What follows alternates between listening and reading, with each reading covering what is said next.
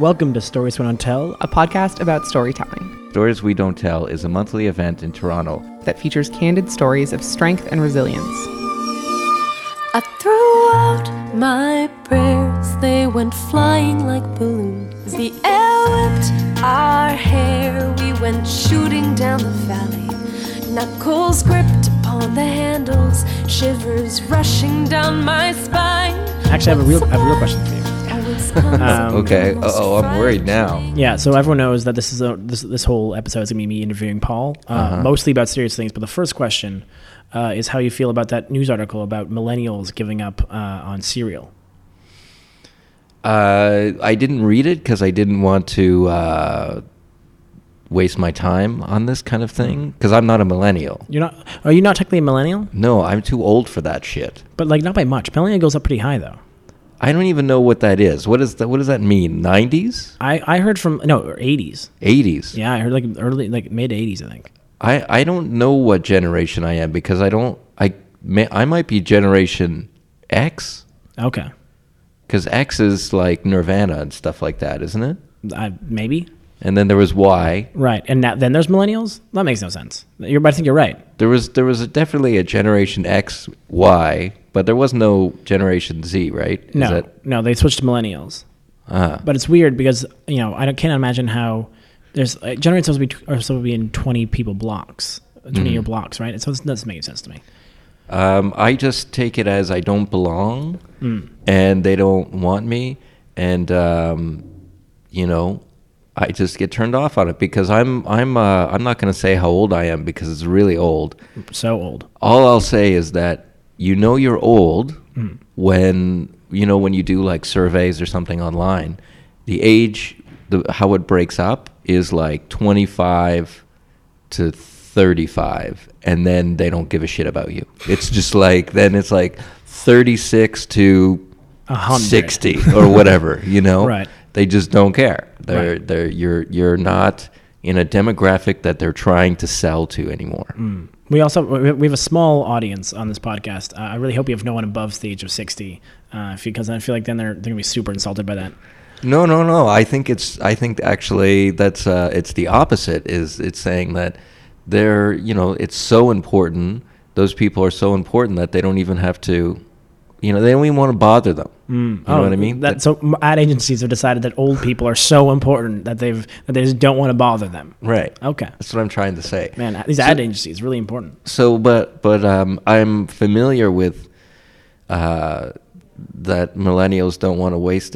They don't want to waste time with cereal. I don't know. I didn't read the article either because I like cereal, and I think I'm a millennial, but maybe I'm not. So wait a second. So you were asking me a question about? So we're now discussing an article that neither one of us has read. Yeah, well, obviously.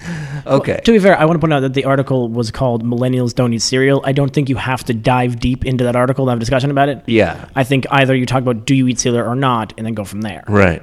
And is it because they just don't have enough time, or they're too cool, or? I believe it's just a flat-out rejection of cereal. It's just according to our good friend Sterling, who's been on this podcast before. Yes.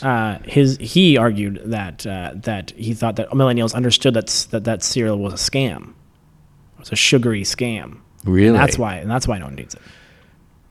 Cereal's very expensive. Well, yeah, especially given for how basically nutritionally non-existent they are. Yeah.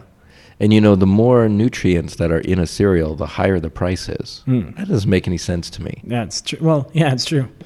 Well, you're paying for the nutrients, I guess. But I have a way to segue this into a real conversation. Yeah, can I just mention one more thing, Please. though, about this that does relate, is that this is sort of a callback, I guess you would say, to the other person that is not here right now, Brienne, which is great because we can talk about her and everything. She'll never hear it. Right. Is that I believe that is so? I don't know if she's a millennial or not. I think so. It's very confusing. I think everyone's millennial now. I think that's how they're going with it. So I think she needs to write the article about putting the milk in the bowl first and then the cereal. Right. That's the only real millennial way to eat it. That's an article that I would read. To be fair, that's like if I ever saw anyone do that, I would be pretty sure they're a sociopath and never talk to them again.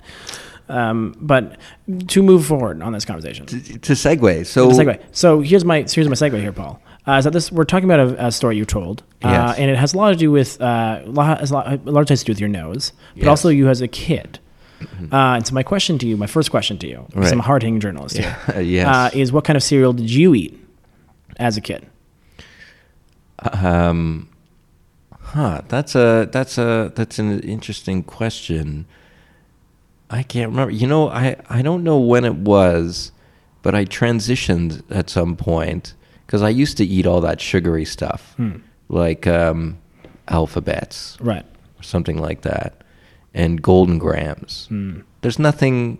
There's nothing. It's negative. What is in those cereals? Like they're making you worse. But then I figured, I guess I'm not a millennial because I do eat cereal. Mm-hmm. But I try and go for the kind that has, fiber in it. Right, classic fiber, like all bran. All brand. I don't really give a shit what it tastes like. It's all fine. It all tastes the same anyways. All right. So you switched to all bran. So during the time that you were, say, a Golden Grams kid, Right. I'm going to presume you were that. You had, so I guess if we're going to have a real serious conversation here, I guess it has to be about body image as a kid, and perhaps body image as a young boy, because I can relate to that to some extent. Right. I was a very small child. Mm-hmm. I'm slightly less small, but still relatively small now. Mm-hmm. I'm tall, but I'm still small. But I feel like everyone has different parts about themselves that they feel insecure about. Yeah. And I think now that we safely talked about cereal for so long that everyone stopped listening, we can have a real frank conversation about our bodies. Yes. Two men talking about their bodies. Yeah, you guys didn't see this coming. Give us a sort of brief explanation of your nose politics. Right. Well, this was a story, I don't know why, it always kind of stuck with me. And you know how you have those stories where you kind of keep coming back to them, and even if you tell them, you're like, I didn't get it right that time, and maybe each time you try to get a little closer to it. And I guess I was just interested to talk about this, like, in a roundabout way. Like, it's not really on the surface, I think, about that. It's sort of more embedded in the story, is talk about body image or something that you are insecure about. And I, especially as a man, and not to say like, I want to get in on this, talking about body image and how it's represented in the media or in culture and stuff like that. But that, I don't know, I was just interested to talk about my nose, which is on my face. And it's a good place for a nose. Yeah, generally speaking. And it's one of those things that, it's like it takes one kid or 2 or 3 or however many to just put some thought in your head. And then I'm now 35 and older, and it's still like, I can honestly say I don't give a shit anymore. Right. But there's that thought in your head that was planted in there, and then it still kind of keeps growing. Well, I feel like it sort of reminds me a little bit of this. I remember talking. I had a conversation with Brian at one point, and she was sort of talking about the relationship she had with food. And I remember responding as a privileged man with like, I've never had a relationship with food. I don't understand. I don't understand this. Right. And I think in part, it's like you have a relationship with your nose. I feel like in part it's not so much, you can get over it. You can get past these things that you sort of started as a kid, but you still have a relationship with them, right? Your relationship has matured, maybe more normal, but you now have a relationship with them. To some extent, like everyone has a relationship with their body to some extent. And I, speaking from my own experience, I still feel small. Right. Like I'm 6'1", Yeah. and I will never not feel small. It doesn't matter. That's just like, that's how because I was small until I was like 16 or 17. Did you just like sort of like just spurt up at one point? Yeah, basically. Yeah. I was 5'4" until probably grade 10, and everyone was giants compared to me. And then 11, I basically got to almost my original height. With this story, I think that this one, more than anyone, I've talked about some pretty serious things at our Stories We Don't Tell event. but I had more people than any other time come up to me and be like, "Oh yeah, I have a big nose," and I'm like, "No, you don't," and they're like, "No, you don't," but they talked about when they were a kid getting made fun of or all this kind of thing, and I guess that's to me what the story was really about. It's just everyone's insecurities about themselves, about what they might look like or something like that, and it's hidden, and it's just something that it's one of the things I love about doing this event, telling these stories, is kind of, you have this collective, everyone just sort of sighs of relief, just going like, oh yeah, just, it's not a big deal anymore, Right, exactly. And I think also that it comes to the end of this point where it gets you really into, by revealing your vulnerabilities, it gets everyone into a sort of safe space to really actually discuss their own vulnerabilities, right. Which we've discussed that a bit at length already. But I also think that sort of something like this, something like is almost sort of an interesting mission, because I guess so much of our adult life is putting on this persona that we don't have these insecurities anymore, right? Part of the forward-facing persona of adulthood is, I'm a perfectly functional human being who doesn't have any of these weird insecurities. Right. And so revealing insecurities are often as much of a learning experience for just how weird they because I see you, and I would never be like, oh, I bet you he's really insecure about his nose. That's not a thing that I would ever think until you tell the story, and then I'm like, oh man, that seemed to really shape you, right? And I feel like, so almost revealing your insecurities as an adult, so much more is sort of showing a piece of yourself that it wasn't even very obvious to you right away, right? You don't know what someone's insecure or not insecure about, because that's not a thing where because no one's now making fun of your nose. That would be fucking ridiculous. Yeah. So I think it's so much different now. Yeah, and I guess something that was really important to me with this story was to try and make it funny as well. There was a real intention to try and make it funny, not to laugh and be like, I was such an idiot back then, but to just find the humor in this in some kind of way. And to be able to, those people that are sitting there in the audience thinking about their own insecurities, or thinking about times in their life when maybe they felt the same way that I did, we can just kind of laugh at it. We can kind of just find the humor in it, and I don't know. I think it's good for everybody. Yeah. I think that's a great point to end on.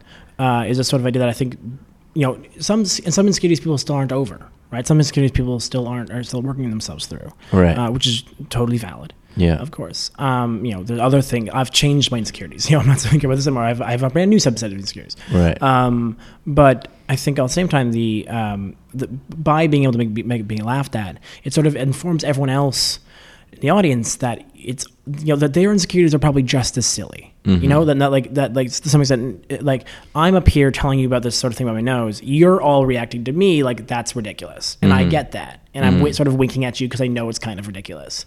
And I think in doing that process, the person is then able to sort of look back and see you winking at, and then see them sort of themselves in you also winking at the audience. Yeah, and I know what you mean when you say silly. And I know you're like, again, if somebody has issues with certain things about themselves, I think what is good about finding the humor or being alive is that we're all so in our own heads. Yeah. And it's like you said, if you had just met me and then I said, oh yeah, I've got this insecurity about the size of my nose, you'd be like, I don't know what you're talking about. Like, it's not a big deal to everybody else, or they don't really see all of those things. But, something that has been in your head for 20 years or 15 years, it's gonna be lodged in there in some kind of way. So it is a big deal to you, but I think it's good to talk about these things and communicate them to each other, and then, maybe it can somewhat slowly disappear. Yeah, and it comes back to having this sort of idea of having a relationship with it, right? Unless you have anything else to add. No. All right, well then let's throw to the story of Paul's relationship with his nose.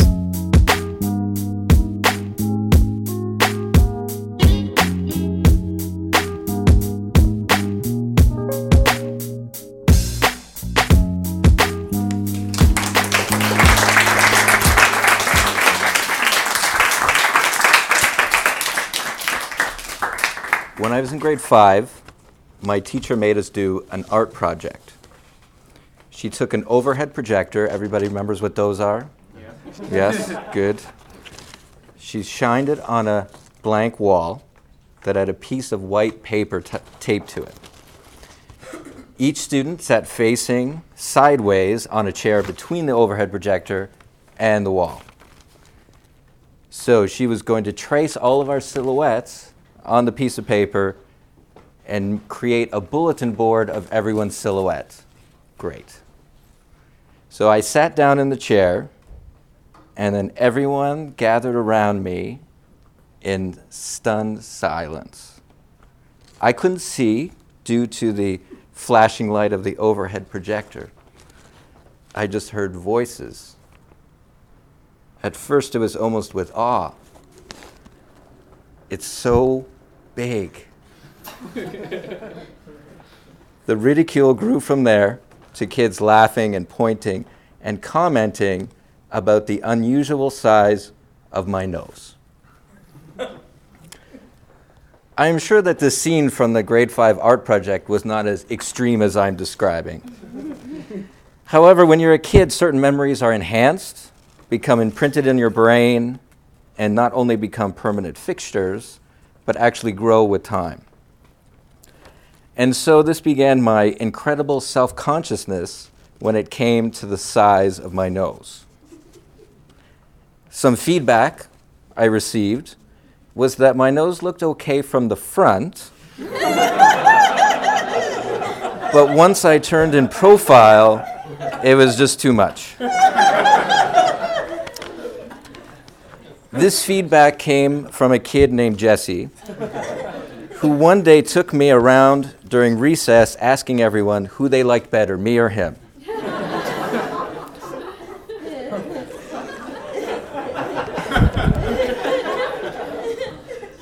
Since he threatened most of the kids to say that they liked him better, he won the competition by a landslide. But I took Jesse's suggestion to heart. I started talking to people straight on instead of turning sideways. When I would meet someone, I would turn to face them straight on, which was a little awkward for both of us. It was around this time, grade 5, when I started to figure skate. This did not do well for my already poor social status at school, because I did not know it at the time. I was not old enough to understand that I lived in a society that was desperately holding on to notions of masculinity and femininity, that teaches boys to become men, that feelings and sensitivity was a negative consequence of participating in a sport where I wore costumes and expressed myself physically through my body. A society where when I teach little kids skating now, we still find it necessary to reward little boys with truck stickers and little girls with ballerina stickers. And these little kids project their confusion when they point at me and say, earrings are for girls. Or why are you wearing a pink shirt? And this top-down, antiquated system is so firmly entrenched when the President of the United States of America dared to not only show emotion a few weeks ago, but he dared to wipe away some tears, and his critics called him a pussy. And I might be reaching by comparing the plight of a boy figure skater to the president. But the thing is, people just need to get over it. I really loved to skate, and I was mostly confused by the names that people called me. And it wasn't until a few years ago when my writing mentor sat me down and said that being sensitive and vulnerable were signs of strength, not weakness. And to me, that guy is one of the manliest men I know. So what I'm trying to say is being a boy figure skater and having a big nose is not a good combination.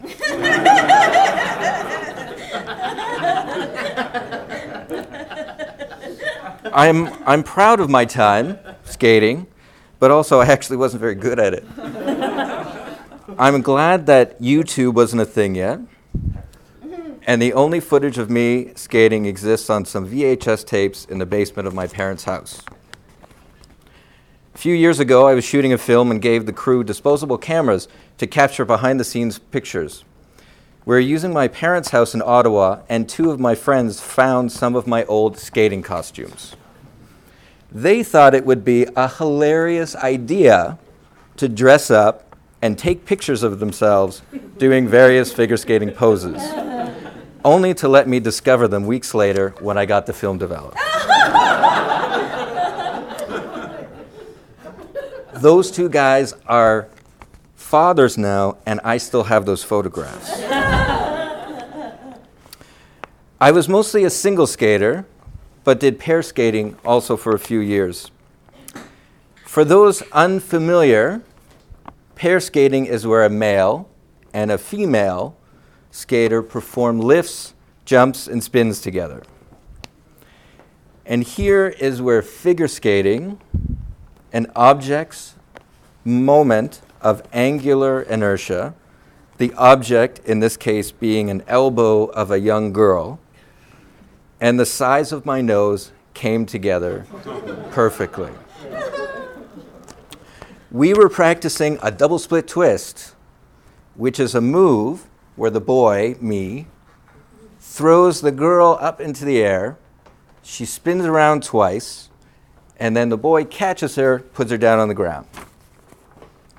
The standard rotating position for the girl is with her elbows tucked to her side. I threw my partner up into the air, and she did not have her elbows tucked close to her side. Her elbows were sticking out, and my nose always sticks out. So right before I caught her, as she was coming down, she elbowed me right in the nose. Now, when a figure skater is rotating in the air, they are going at speeds of upwards of 80 kilometers an hour. So when her elbow hit me, my nose snapped on impact. I heard a pop, and it immediately started bleeding, as though someone had turned on a faucet. Pair skating is very dangerous, and we were taught to protect each other. If a lift is going down, our instinct is to get the person in the air back to the ice as quickly as possible. I must have gone into some kind of shock because I remember putting her down, but don't remember any pain, just all the blood. I remember standing there on the ice stunned. A parent of another skater leapt over the boards, and I was rushed off the ice. I sat in the emergency room with my parents for 5 hours. A broken nose looks bad, but it's not life-threatening. I sat quietly trying to stop the bleeding while holding an ice pack to my face. I finally got in to see a doctor, and he came in with a chart, looked at me and said, "Your nose was straight at one time, right?" I was really not in the mood for jokes. So he said, "We'll come back tomorrow and we'll get that straightened out."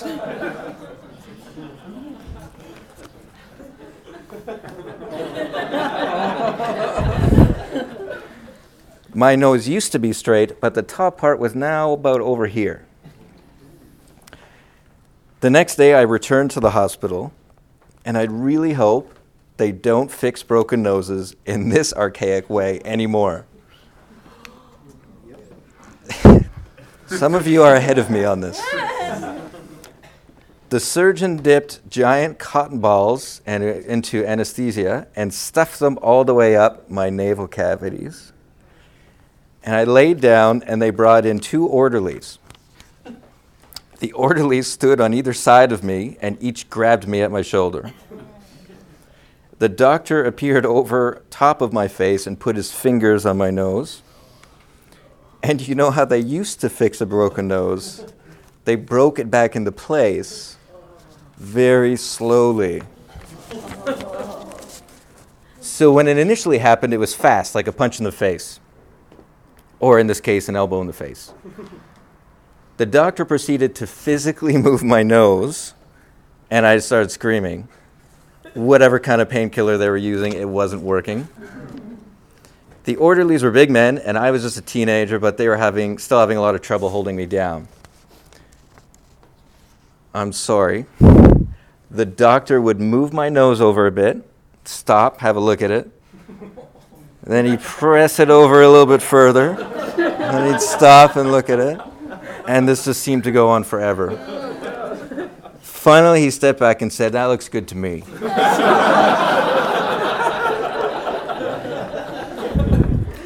They put a cast on my face that covered my nose, my forehead, and my cheeks.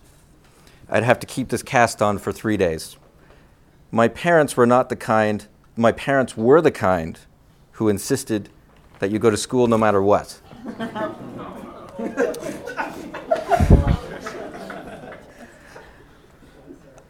Now, how was I going to explain this? It wasn't something I could hide. There was a giant cast on my face. And it didn't happen in a cool way.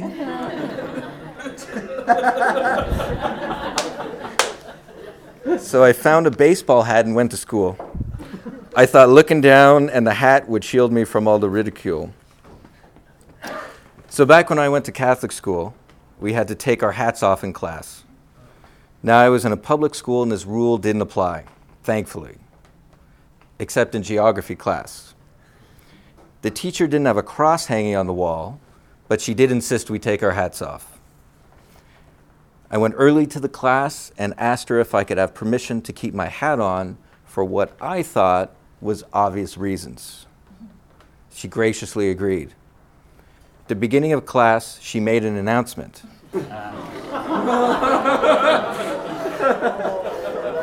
Usually I ask students to remove their hats, but I'm making an exception today with Paul. And she pointed at me and every student turned around to look. So I went through a long time of talking to people straight on, never being in profile. Ridiculous, I know.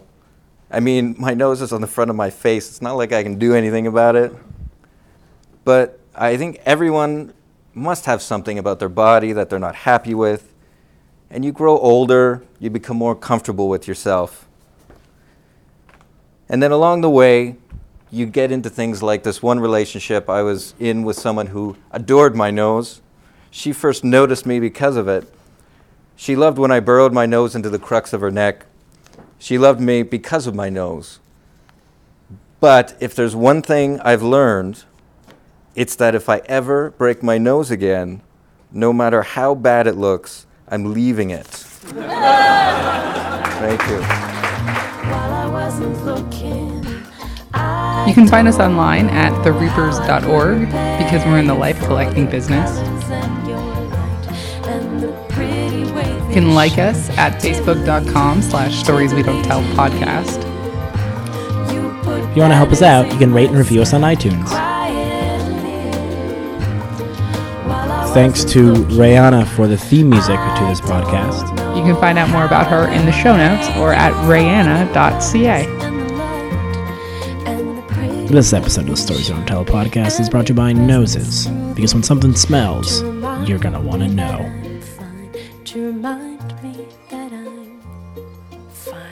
We don't have Brienne here, so I can't ask about your favorite recipe.